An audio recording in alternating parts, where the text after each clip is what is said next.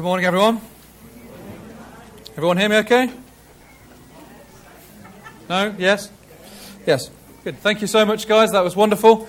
Lovely to have some of these new songs to sing, and that one, I think, is an especially good worship song to sing. Well, would you open your Bibles and or phones and or tablets to 2 Corinthians chapter 5 for me, please. If you don't have a Bible, phone or tablet, then you're just going to have to trust that I'm telling you the truth this morning. If you're visiting with us, or if you haven't been in church for the past 6 weeks, good to see you, first things first. But we are in the middle of a teaching series on the second letter to the Corinthians found in the New Testament portion of your Bible. And it's written by a guy called Paul, as hopefully you will know by now if you've been with us. And it was written to those that were professing to follow Jesus in the ancient city of Corinth. And we think it was written about AD 56, so it's quite old.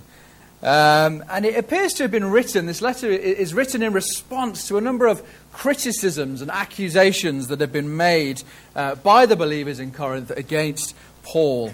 And it seems that the believers had become beguiled by other leaders and teachers in the church.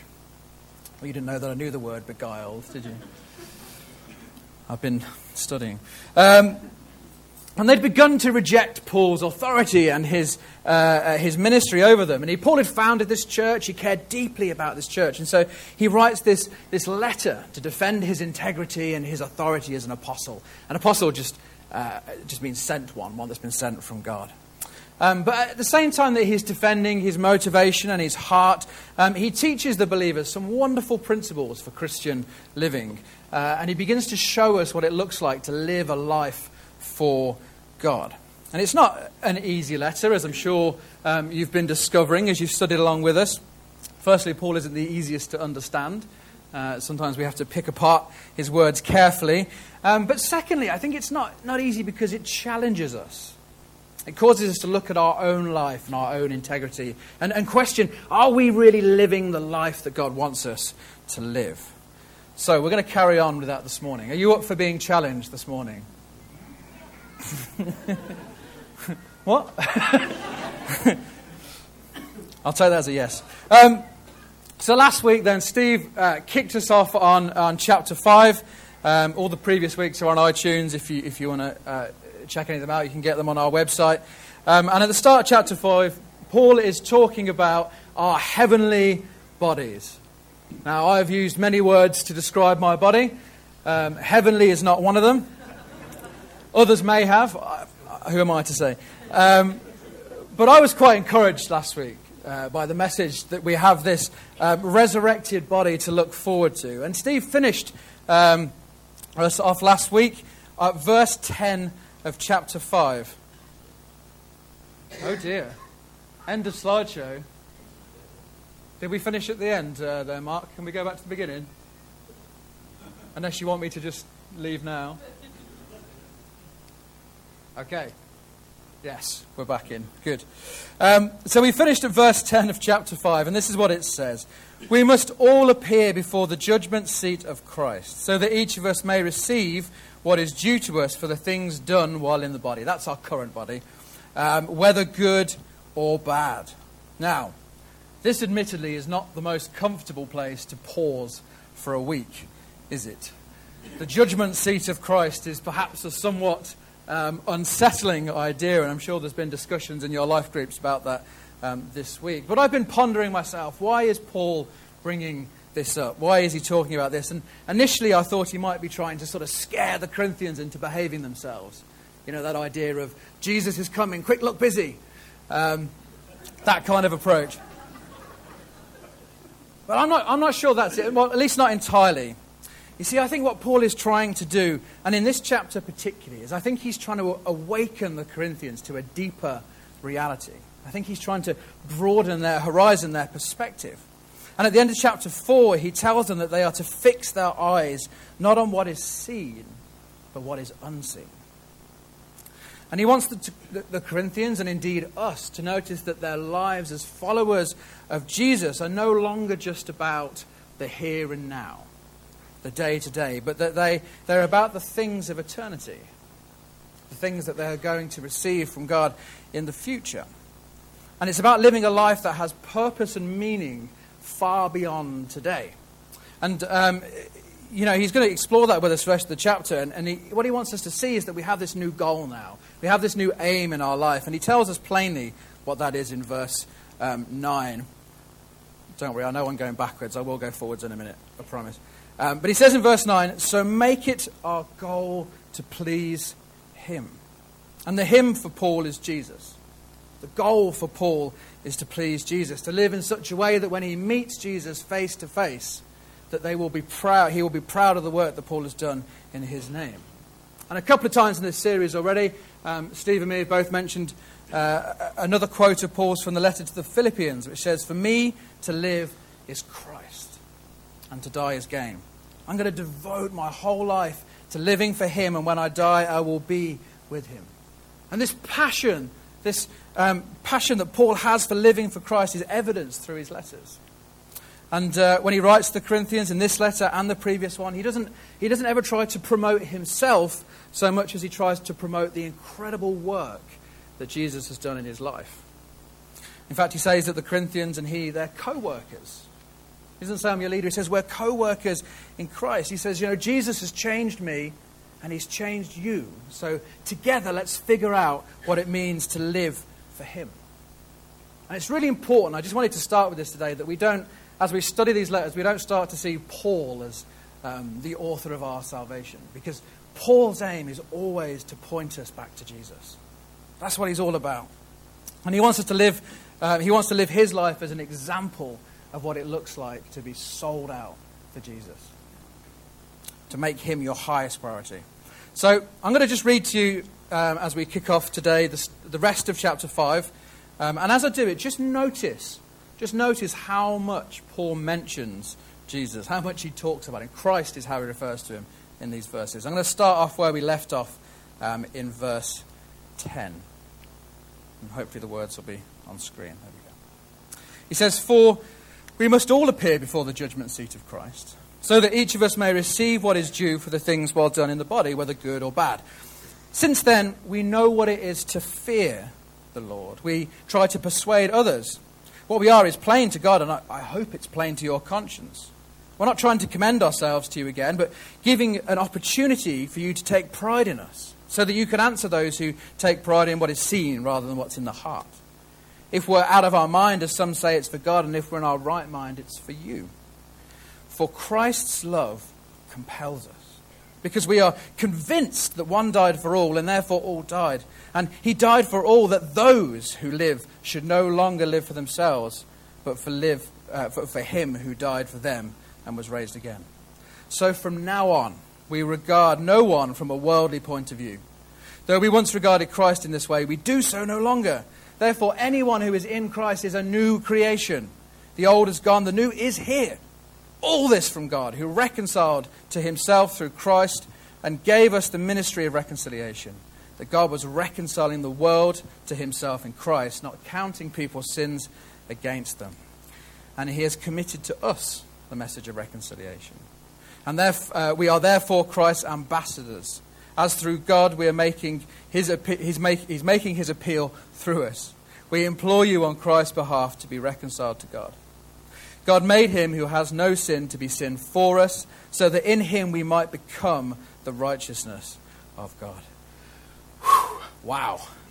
There's a lot to unpick there this morning, isn't there? I hope you've brought your Red Bull with you. You're going to need it. 12 times in 11 verses Paul mentions Christ there, just in case you weren't counting. And he wants the Corinthians to learn how to live this life that is pleasing to God, so that when they come face to face, they have this opportunity to be proud of each other. And you might remember, we read back in chapter 2, he says, as you've come to understand in part, I want you to understand fully, so that you can boast of us, just as we will boast in you on the day of the Lord Jesus. And so he begins this second section of chapter 5 by offering two motivations to the Corinthians. 2 ways that they can be motivated to live this life that's pleasing to Christ. And the 2 motivations are the fear of Jesus and the love of Jesus. So, let's look at fear first. Let's get the scary one out of the way.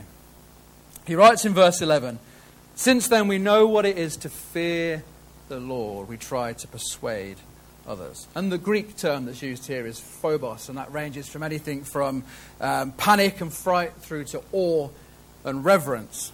And sometimes I think we think of fear as this bad thing, but actually fear is so often the thing that keeps us on the right track, right? Fear is the thing that keeps us from making a mistake.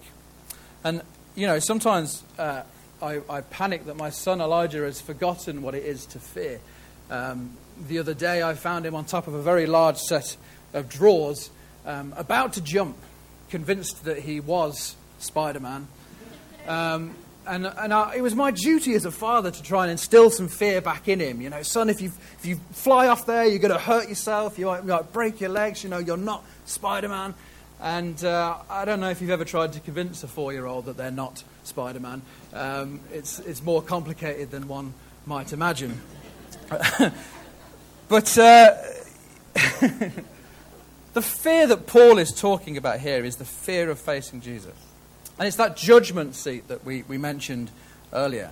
And to be clear with you this morning, and to hopefully remove some of the panic, what the judgment seat that Paul is talking about is not whether or not we make it into eternity. This isn't heaven and hell kind of territory. Paul is very clear with us in his letters about how we receive eternal life. We just read in verse 19 that God has reconciled the world to himself in Christ, not counting people's sins against them. And the work of Jesus is complete. He's died. He died in order to reconcile or put you right with God. That's why he did it. And in chapter 3, verse 4, he says, "Such confidence we have in Christ through God." Not confidence in his own works, but that in the work of Jesus will lead to salvation. And those of us who have accepted Jesus, we have this firm foundation. But it's up to us to build upon that foundation. So the judgment seat Paul is talking about is not whether you'll be judged worthy of eternity, because if you've accepted Jesus as your Lord and Saviour, then yeah, you will. It's more a case of what have you done since you accepted Jesus as your Lord and Saviour. Now this might be perhaps an uncomfortable question for us this morning.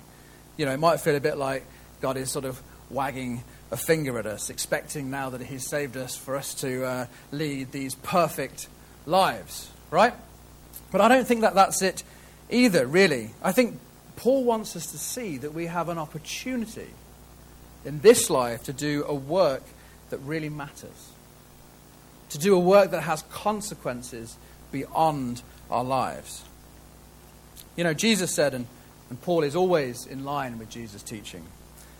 Jesus said it in Matthew, "Do not store up for yourself treasures on earth, where moths and vermin destroy, where thieves break in and steal, but store up for yourselves treasures in heaven, where moths and vermin do not destroy, where thieves do not break in and steal, for where your treasure is, there your heart will be also."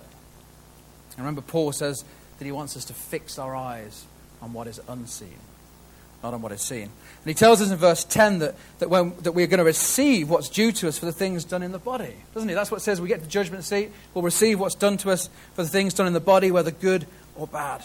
How we've acted, what we've done, who we've served, who we've visited, how we've loved, who we have lifted up, who we have poured our time and energy into, who we have made a drink for, who we have fed, who we have seen when they're in trouble. And you might think, well, you're being a little bit petty here now, but again, if we think about the words of Jesus, he said, "For I was hungry and you gave me something to eat. I was thirsty and you gave me something to drink. I was a stranger and you invited me in. I needed clothes and you clothed me. I was sick and you looked after me. I was in prison and you came to visit me." And you see, the little things matter to God. The way we live our lives matters to God. Who we are when no one is watching matters to God. Please don't misunderstand this. Don't mishear me this morning. God isn't looking to condemn us. He isn't looking for an excuse to punish us. God is looking to reward us. And more than that, he doesn't want us to miss out on who he has made us to be. God has given us all these unique talents and abilities for use in his kingdom. And he loves it when we live for his purposes. And I just get the impression from reading this that it might be the case that some of us will stand before Jesus and we'll look back at our lives and we'll think, gosh, I wish I could go back and do that again. I wish I just told that person about you, Jesus. I wish I hadn't missed that opportunity to serve you in that way. And Paul, again, his teaching is in line with Jesus. Jesus told many parables about this sort of thing during his time on earth. And if you think about the parable of the talents, I haven't really got time to go into it this morning. It's in Matthew 25 if you're not familiar with it. But essentially, the master comes looking to see what his servants have done with the talents he left them. And he rejoices with those. There is joy with those that have used them wisely. But there's darkness and sadness for those that hide them away. And I just want us to be sure that we don't miss out on the life that God is calling us to.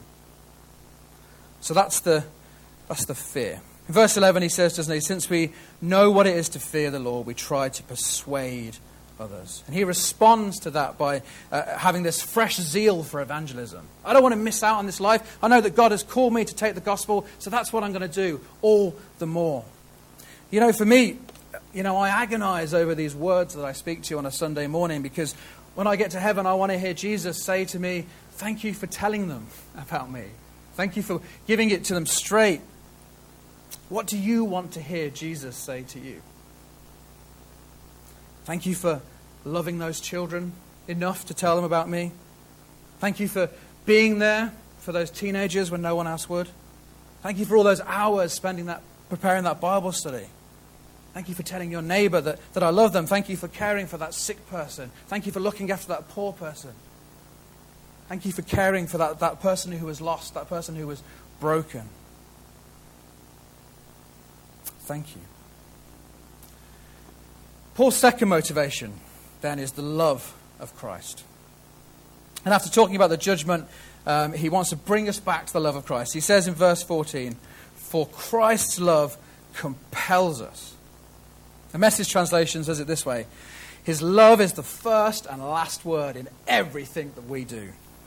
And Paul, here he's not talking about our love for Christ, because our love is an imperfect one, isn't it? As much as we might try, we don't love unconditionally. The love that Paul is talking about here is Christ's love for us. The Greek word is agape. It's the divine love, God's love for us. A love that will never change, a love that is the same today, yesterday, and forevermore. And Paul goes on to remind us that love is shown to us at the cross, doesn't he? He says, one died for all. It's a love that is proven to us in history, and a love that will stand forever. Christ has died for you. And I think the difficulty we have with this love is that whilst God's love is perfect for us, our love is not. And we are fickle, aren't we? We're changeable. Some days we we live in that reality of God's love for us. We know that we are bought with a price. We know that we are loved beyond measure. We feel it. We understand it. And then other days we live as though we have no value whatsoever. As though we are without purpose or meaning. Paul says that he is convinced.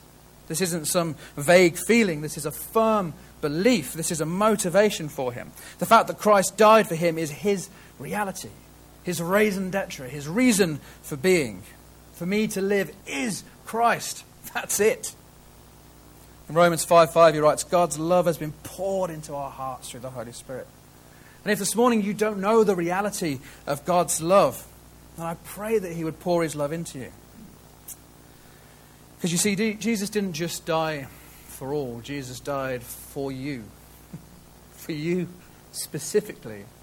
Regardless of that thing that you did last Thursday that you don't want anyone to know about. He still died for you. And we need to learn what it means to live in the reality of that love. The more we understand it, the more we become who we're meant to be.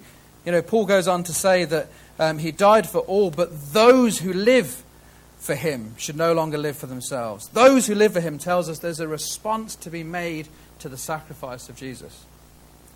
No one is excluded from this. No one. The possibility of salvation is there for everyone. Jesus' death was for all, but it doesn't mean that it's accepted by all. That's a choice that we have to make. It also doesn't mean that those who accept God's love continue to live in it. Sometimes, I think even those of us who are Christians need to ask ourselves again, what is our motivation? What's driving us at the moment? Are we like Paul, compelled by love, or something else? Because, you know, if we find that we're living for God out of a sense of duty or a sense of habit, then we quickly become tired and frustrated and agitated and annoyed, and we easily slip into old habits. And maybe you sense that's you this morning. Maybe this morning we need to pray for you at the end that God will again pour his love into you by his Holy Spirit. But if we keep the unchanging love of God at the center, the unchanging love of God demonstrated by the cross of Christ in our hearts, then our desire to live for him will be the easiest thing in the world. You know, it's one of the reasons we do communion every single month, just to have that reminder of what Christ did for us, to remember how much we are loved, that we are bought with a price. You okay? You still with me? Good. So Paul's motivations for living to please Jesus are fear and they are love. But what does this new life look like? What does this new life that he wants us to lead actually look like? Well, first of all, he wants us to have the perspective of Jesus. He writes in verse 17, "Therefore, if anyone is in Christ, the new creation has come, the old is gone, the new is here." How many of you feel like a new creation this morning? How many of you sort of felt like a new creation some time ago, but now you're not so sure?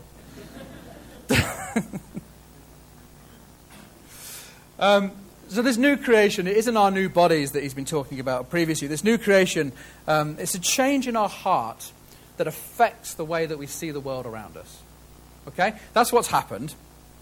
And again, Paul is trying to broaden our horizon. He's trying to waken us up to this deeper reality that we're now living in. And he tells them what the change looks like in the previous verse. In verse 16, he says, "So from now on, we regard no one from a worldly point of view. Though we once regarded Christ this way, we do so no longer." And Paul really, you know, he's speaking from personal experience when he writes this. This is hugely personal for him. His own life was a perfect example of this. Listen to his testimony about himself recorded in Acts 22. This is what he says. "I persecuted the followers of the way to their death, arresting men and women and throwing them in prison. And the high priest and the council, they can testify to this. I obtained letters from them and their associates in Damascus, and I went there to bring these people as prisoners to Jerusalem to be punished." Paul believed that Jesus was nothing more than a revolutionary, a dissident whose followers needed to be quashed, needed to be imprisoned and killed and wiped out. He was a troublemaker. He was someone that was coming against the establishment. He needed to be done away with. He had a very negative view of Jesus. But God changed him. And this is really interesting. I found this really interesting today. I hope you do as well. But there are two ways that God changes him. Firstly, there's an encounter with Jesus that changes the way Paul views Jesus. But secondly, there is an encounter with another believer who's been given a heavenly perspective. Okay? Let me just indulge me for a moment, if you will. I want to read to you from Acts chapter 9. It says, "In Damascus there was a man named Ananias. The Lord called to him in a vision, 'Ananias!' 'Yeah, Lord,' he answered. The Lord told him, 'Go to the house of Judas on Straight Street.'" No need for Google Maps with God. It gives you direct directions. "And asked for a man from Tarsus named Saul, for he's praying. In a vision, he has seen a man named Ananias," that's you, "come to place his hands on him and restore his sight." "Lord," Ananias answered, "I've heard many reports about this man and all the harm he's done to your holy people in Jerusalem. And he's come here with authority from chief priests to arrest all who call on your name." But the Lord said to Ananias, "Go. This man is my chosen instrument to proclaim my name to the Gentiles and their kings and the people of Israel. So Ananias, he's told by God to go to Saul, and he responds by saying, Saul, are you sure, God? Because, if I go there, I think I might not be coming back anytime soon. Maybe if you could just check again, just make sure we've got the right guy. And God's like, yeah, I know. But guess what? I'm going to change him. I'm going to use him for my purposes. He's not going to stay that way if you go to him. And so Ananias is given this view of Paul that's different to all the other believers. And I just wonder how our perspective of people would change if we began to see them not as the world does, but as God does. If God can change someone who systematically set out to destroy the church into someone who wrote quite a lot of the New Testament, that we're studying in Tamworth 2,000 years later, what might he do with Dave from work? Or Linda from Starbucks? Or Tina from the schoolroom? And here's a scarier thought. What if somebody has already met Jesus, but they're waiting for you to explain it to them and pray with them? Because it says in Acts 9 that it's when Ananias prays with Paul that he receives the Holy Spirit. Not on the Damascus Road, but it's that time later on when that believer who sees beyond what everybody else sees in Paul prays with him, that he receives the Holy Spirit. Interesting, right? No? Just me. Okay. So our perspective on Jesus changes when we come to faith, or it should, and our perspective on everybody else should change as well. And just a final thing on this point, because I feel like you were a little bit lackluster when I asked if you felt like a new creation. I believe that God is also, we are a new creation, but God is also working in us to bring us to completion. He writes in Philippians, I'm confident that he who began the good work in you will carry it on to completion into the day of Christ Jesus. So you are both a new creation and you're being made new, which is why we still sometimes struggle to love people. Okay? Don't panic. So we're given a perspective of Jesus, but we're also giving it a ministry. We're given it a job by Jesus. We've got a job to do. He says in verse 18, back to 2 Corinthians 5, if you flick to Acts. He says in 2:5-18, all this from God who reconciled us to himself through Christ and gave us the ministry of reconciliation. There you go. I bet you didn't know you were a minister of reconciliation, did you? Now you're wondering what it is, aren't you? What have I signed up for now? Well, those of us who follow Jesus, we have been reconciled to God by the work of the cross. In other words, the thing that was the problem, the sin in our lives has been put right. It's been fixed. It's been sorted out. And so now our job is to tell others how they too can be reconciled. All right? Not too complicated. And there's 3 ways we do that. Firstly, we keep close to God. Secondly, we keep close to man. Thirdly, we bring man and God together. So we make sure that we're dependent on God, that we're walking with him, that we're secure in his love, that we're viewing the world through his eyes, the sorts of things we've been talking about this morning. And then we work hard to keep relationships with people that don't know God. Or in some cases, we work hard to make relationships with people who don't know God. And then, here's the tricky part. Tell them about Jesus. That's exactly what Jesus did, didn't he? He spent time with people who were far away from God, people that weren't interested in God. He ate with them, he drank with them, he got to know them. And then he told them the good news. And that's what we need to do as well. We need to tell them about Jesus, about how he died for us, and about how we're happy about it. You are happy about it, right? Yes. We're going to need to do a lot of praying that we're filled with the love of God, I think, later. If you stand on a street corner with a megaphone and yell at people that Jesus is Lord, chances are they're going to walk on by and want nothing to do with you. But if you get to know people and if you love them, they're far more likely to believe you when you tell them that Jesus has made the difference in your life. And it's a challenge to us. I know it is, because those of us who've been in church a long time, we get very comfortable and cozy in our church meetings and our Bible studies and our worship times together and our prayer groups and our women's events and all the things that we do together as Christians. And it's easy then, isn't it, to shut out the outside world. for those old friends to disappear. And conversely, we can spend so little time with God or fellowship with other believers that we don't have enough faith to actually want to share that God has made the difference in our life. And both extremes prevent us from having this ministry of reconciliation, from living a life that's pleasing to Jesus. But the reassuring thing is that we're not alone in this task. The next thing that Paul talks about is the family of Jesus. And actually, this isn't a particular verse. This is the chapter. As I've looked at this, I've noticed, he uses the pronoun we or us a lot. Just read it back through yourselves when you get a chance. We or us. He nearly never says I or me. And it's partly because Paul isn't just writing this letter on his own behalf. Remember, at the beginning of the letter, he talks about him being an apostle by the will of God. And Timothy, he says, and Timothy, our brother. He doesn't say my brother, he says our brother, because he wants them to see that they are all brothers and sisters together in Christ. But Paul, he always has someone with him. I don't know if you've noticed. Initially, it was a guy called Barnabas, and then later on Silas, then Timothy, then Titus, then Priscilla, then Aquila, then Urbanus, then Epaphroditus, then Clement, then Aristarchus, and Mark, and Justus, and Philemon, Apollos, Demas, Luke, and then many, many, many others through his letters. Thank you. It's interesting how many of these are written phonetically and how many are spelled correctly. But his letters are full of people that he partners with, that he works alongside to spread the news of the gospel. And there are times when he ends up on his own, when he's in prison. But wherever it's possible, Paul places great importance on partnering with others.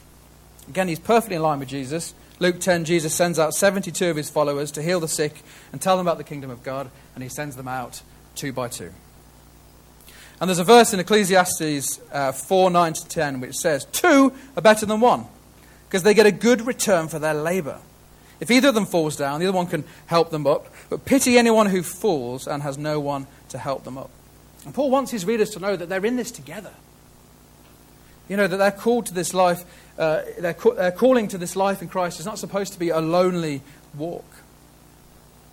And I feel like there's a danger sometimes in church that there's a few people that end up doing a lot of the work.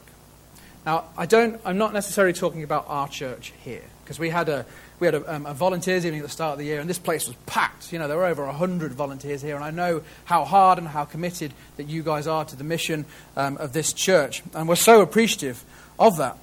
But I do worry that sometimes we look at others and we think, they're doing such a good job. There's nothing more that I could add. There's nothing more that I could do to help. And when we do that, we miss this opportunity to use those gifts given to us by God. Because God hasn't just placed us together to have a nice time on a Sunday morning and have a coffee together and sing some songs. He's placed us together so we can do the kind of work that will make us proud of each other when we come face to face with Jesus. And I want us to be excited about that. One final thing from this chapter, and then I'll shut up, I promise. I know I've said a lot this morning. Blame Paul, don't blame me. Paul calls us ambassadors of Christ at the end of this chapter. In verse 20, he writes, we are therefore Christ's ambassadors. And actually, I think this is a pretty good summary of this chapter. This is a pretty good way of viewing how we live this life that's pleasing to Jesus. Previously he's talked about us being letters, hasn't he? Open letters that anyone can read. But now he's upping the game. He's upping the ante. He's saying, you're not just letters, but you're actually ambassadors. You're actually people that are sent to a place with a specific mission and purpose. So what is an ambassador? Well, there is an important official who works in a foreign country representing his or her own country there. And they're given a job to do, as I say, a responsibility. And Paul has already told us what that is. He says our responsibility is to be these ministers of reconciliation. Ambassadors don't speak on their own behalf, but on behalf of the one who sent them. And we have a message to bring, don't we? We have a message to bring to those who don't know God, that they can know God through Jesus. And very often they'll spend their time in a country where they don't speak the same language, and so they have to get to know people well in order to communicate effectively. And the honour of the country is in the ambassador's hands. His country is judged by him. His words are listened to. His actions are watched closely. Remember, Paul started talking about that judgment seat where we are given account for how we behave, for the things that we do, the way that we live. And the ambassador's goal is to please his country's ruler. And again, Paul tells us that our aim should be to please the Lord Jesus, our Saviour. And then just to round the chapter off nicely, he finishes once again by reminding us of that love that compels us. He does this brilliant verse. He says, God made him who had no sin to be sin for us, so that in him we might become the righteousness of God. And I encourage you this morning just to personalize that as you go today, to reread that God made Jesus who had no sin to be sin for me, so that in him I might become the righteousness of God. And in many ways that's a one-sentence summary of the whole gospel, isn't it? Jesus died in your place to bring you back to God in order that you might live for him, to give you purpose and meaning so that you can engage in a work that goes far beyond today. So that you'll look back at your life when you stand with Jesus and say, wow, thank you God for letting me work for you and giving me all those opportunities to serve you. And I see the value and I see the worth in the things that I did for you. It's summarized beautifully in the famous hymn by Isaac Watts, which ends with the line, love so amazing, so divine, demands my soul, my life, my all. And so we make it our goal to please Jesus. We're motivated by fear and love, fear of missing out and the love that was shown to us on the cross. We're given a new perspective so that we're able to see Jesus and others in a new light, which helps us become ministers of reconciliation, staying close to God and man in order to bring the two together. And we work alongside our family, our co-workers, our brothers and sisters in Christ, lifting each other up and fulfilling the role of ambassador of Christ in the world. Does that make sense? I realise that there's a heck of a lot in there this morning, and it may just be the case that as I've spoken, certain things have resonated with you, and you thought, yeah, that bit there's for me. Maybe not the whole message, but that little thing, that's just spoken to me this morning. And as we have this time of this last song that we're going to sing together this morning, I would just encourage you to pray into that and see what God does in your life. Let's just, as the band come up, let's just close our time in prayer together. Father God, thank you for that message that you delivered to us this morning through Paul's writing to Corinth. Father, I pray that you would pour your love into our hearts through your Holy Spirit. Father, we would live in the reality of that love, that we would say with confidence that it is Christ's love that compels us. And Father, I thank you that you've given us the opportunity to be ministers of reconciliation. Father, not that you've just saved us, that you've brought us out of the darkness into your perfect light, but Father, that you now allow us to partner with you in bringing others into that perfect light. And Father, I pray that as we go into this week, we would go in proudly representing you and your nation and your values and your country. And we would see ourselves as your ambassadors in this town, in this place, in our work, in our home, at our school, at our college, wherever we may be this week, that we would be good ambassadors for you. In Jesus' name, amen.